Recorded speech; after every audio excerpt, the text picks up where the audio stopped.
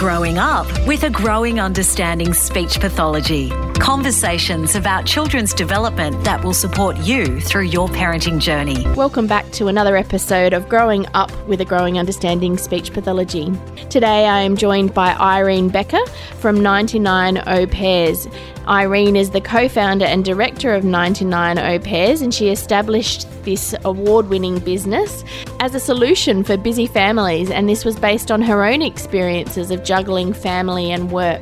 We talk about some of the challenges and demands of modern-day families and how outsourcing some of the supports that we need in creating a village around our family can support us to be able to juggle and to balance family and work life. Lovely to have you on our show. Thanks so much for coming on. Such a pleasure. Thank you so much.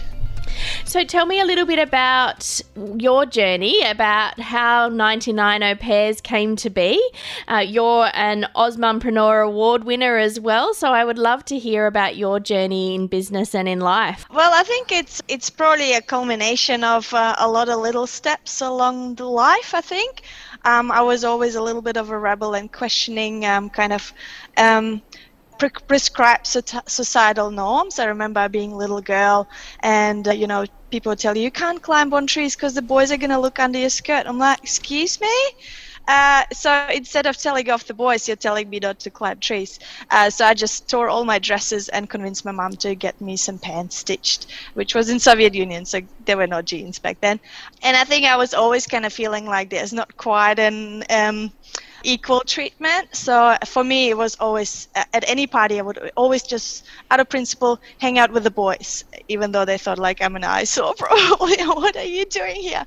But it's the same thing continues, even with, when you work. For me, just staying at home and saving on childcare and dropping out of workforce for 7 years was not an option. So for me, it was always, okay, what are our options to secure childcare? And both my husband and I are from overseas, so we don't have any help. We recruited very, very early support of au pairs and nannies, and I thought that was a great lifestyle for me. I have a big family back home, so for me, just having uncles, aunties, and any other influence was always a very positive experience. And it was quite new and fairly niche in Australia, so I ended up educating a lot of our friends of what it is, how it works, how to get one, and the whole process of it.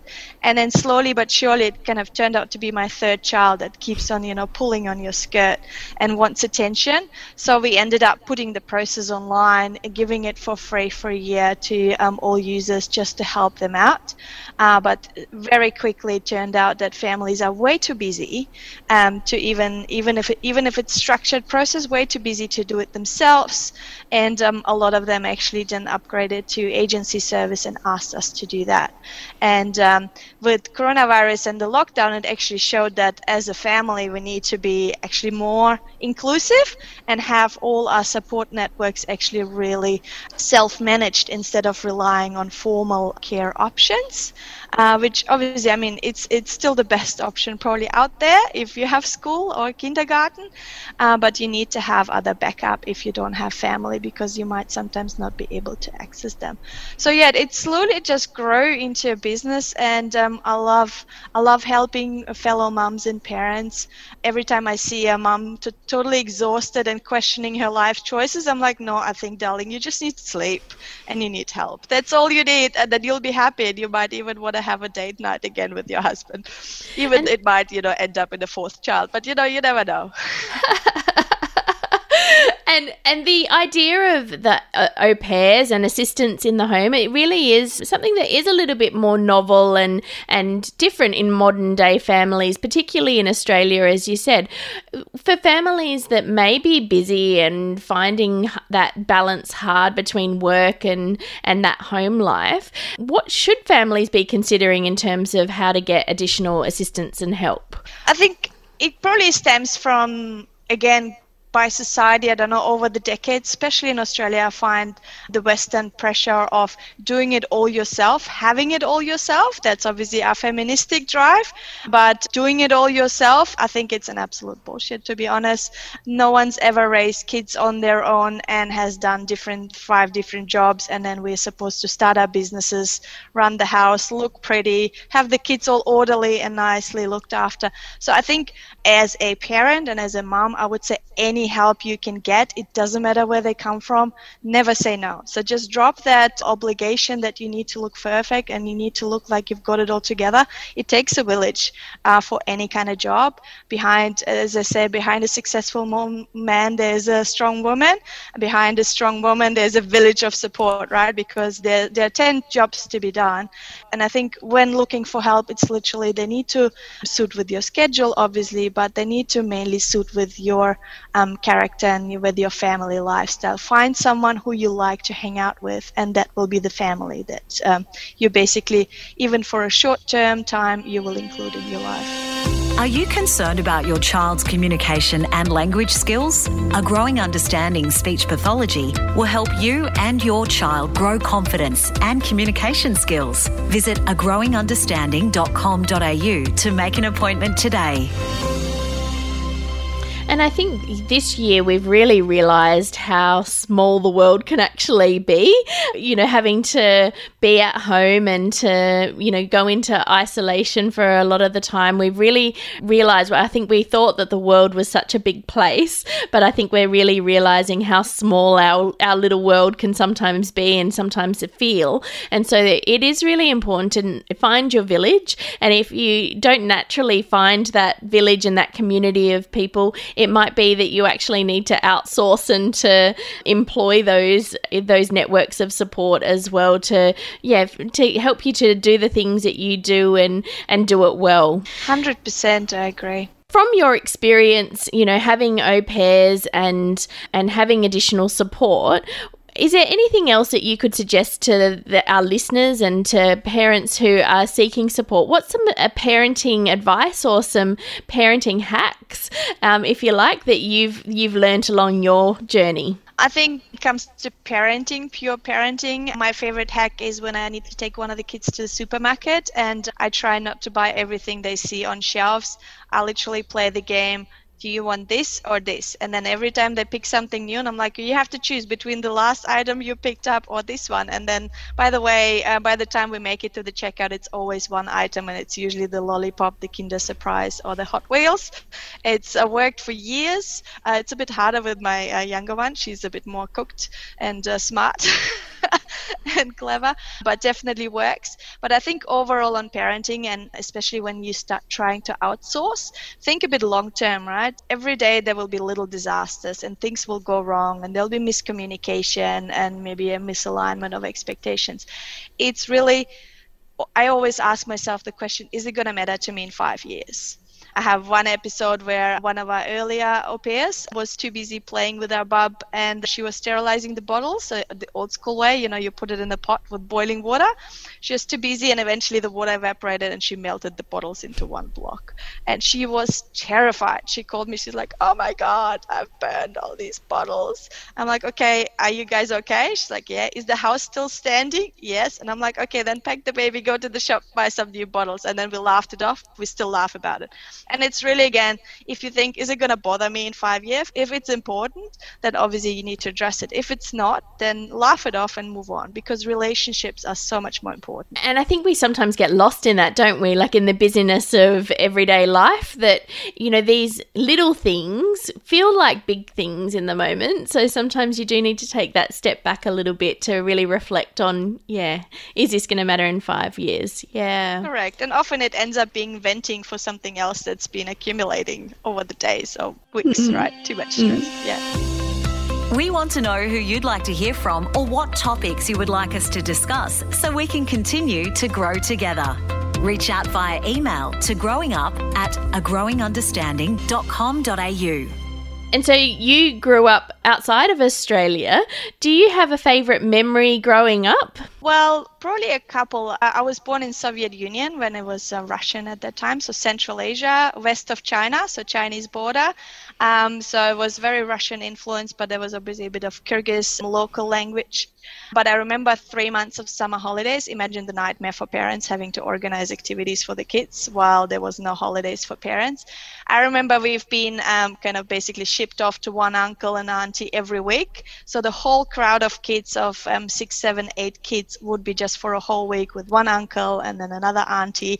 And we would just be roaming the streets, playing in the fields because it was all countryside. It was amazing. I had the best memories. Once the house got flooded overnight because the water went off and then they forgot to close the taps and we were just swimming in the morning. It was amazing for me. Disaster for my uncles.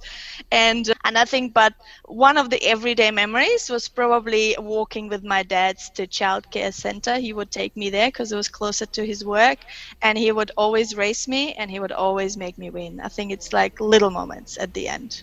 Isn't it interesting that perception, you were saying it was a, disaster for your uncle and it was awesome for you. I wonder how much of that for our families and for our children, the things that we get really wrapped up in and stressed about and worried about, that if we can change that perspective for them a little bit, that what we're doing now might be their future memories that they look back upon and look at as being really special and exciting and different. Yeah, it's interesting perspective. I think there's a movie that really puts it all into perspective. I don't know if you've watched it. It's called, I think, Life is Beautiful. Yeah. Life is Beautiful, about the Nazi time where the dad tried to frame this imaginary world for his kid to make him not see the horrors of obviously the camp life where all the Jewish people were shipped off to.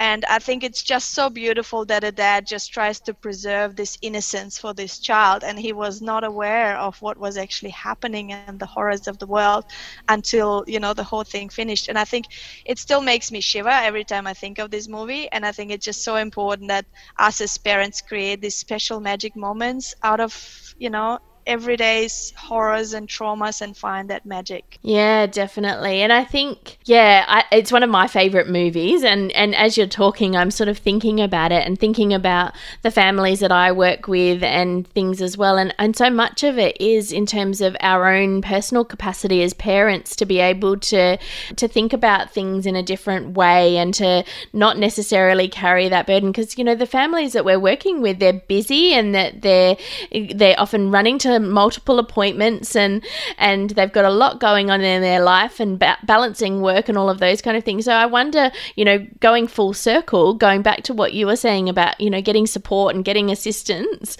whatever that looks like, might help to reduce the parent's ability or improve a parent's ability to be able to change up how they're perceiving their world for their children and making it as memorable and enjoyable as they can. Yeah, interesting to go full circle. Grow with us and join an active community of parents on Facebook at A Growing Understanding and Instagram, Grow Understanding. And I think as you say, right, sometimes again, it's just being purely the fact that you're sleep deprived can make you an impossible person and a person you don't want to be around with, right? And then this is the person that your kids see every day and they're like, why is mommy so angry? Why is mommy so short fused? They probably don't know that, but they see everyday reactions. And I think it's just the moment step back. I'm like, and I've learned a lot from my toddlers. I'm like, okay, don't have any important conversations or arguments late at night. Just go to bed. Have it in the morning. You're tired. Nothing effective is going to come out of it. So I think just involving that help and then getting someone to jump on the trampoline with your kids for a couple of hours while you go rest or you go to the gym session and feel better about yourself. I think it's really important. In terms of coming back to speech pathology, have you had experience with speech pathologists before, Irene? And what do you think speech pathologists do? Oh, that's a great question. I wish I had, because my pronunciation's probably horrible on most of the things. And because English is my third language, I was actually always quite, insecure about any language because you just drop into another language without proper introduction. So I went from Russian, then completely switching to German when we moved to Germany, and then to English, and not really ever had any introduction in speech pathology. I think it was not a big thing in my family or in our circles to involve professional help, but I think it can be such a game changer, especially for kids, to improve their confidence, because obviously with I don't know if they have any issues or small things, it starts impacting their confidence and their competence as well, right? So I think actually there needs to be more education about this. And really interesting when you're talking about, English being your third language, speech pathologists do work with families who are multilingual and to try and determine, are we looking at an underlying language difficulty, or is it that they're learning multiple language simultaneously, and is it just that initial slow development of all of the languages that they're learning at the same time, or are there some other communication difficulties that are underlying that with working with children? So interesting that, from your perspective, that you're feeling like you don't have a good pronunciation or a good grasp of it, but at the same time it's certainly something that speech pathologists can help with, particularly with children when they're learning lots of different languages. Right. I think it would be a great opportunity to tap into families obviously with multiple backgrounds and do a little bit of education there. Because I remember my firstborn, my son, was barely speaking until he was 3 years old. He would put few words together, and I think it took him probably till 3.5, almost 4, to actually put sentences together. It took him quite some time. Whilst my daughter, the second one, she just blabbers away and she never stops. So I think it's probably the second child syndrome rather than the first. But I was always kind of assured by all the educators, said don't worry about it, because he hears so many different languages at home, it might just take time. It would have made me probably feel more comfortable if I had some guidance that way. It's been so lovely to speak with you today, Irene. Thanks so much for all of your insights into how au pairs can help busy families to be able to help children to be able to grow. How do people reach out to you and get in touch with you? Where can they find you? I think any social media channels, Instagram, Facebook, or simply through our website, whether it's chat or email.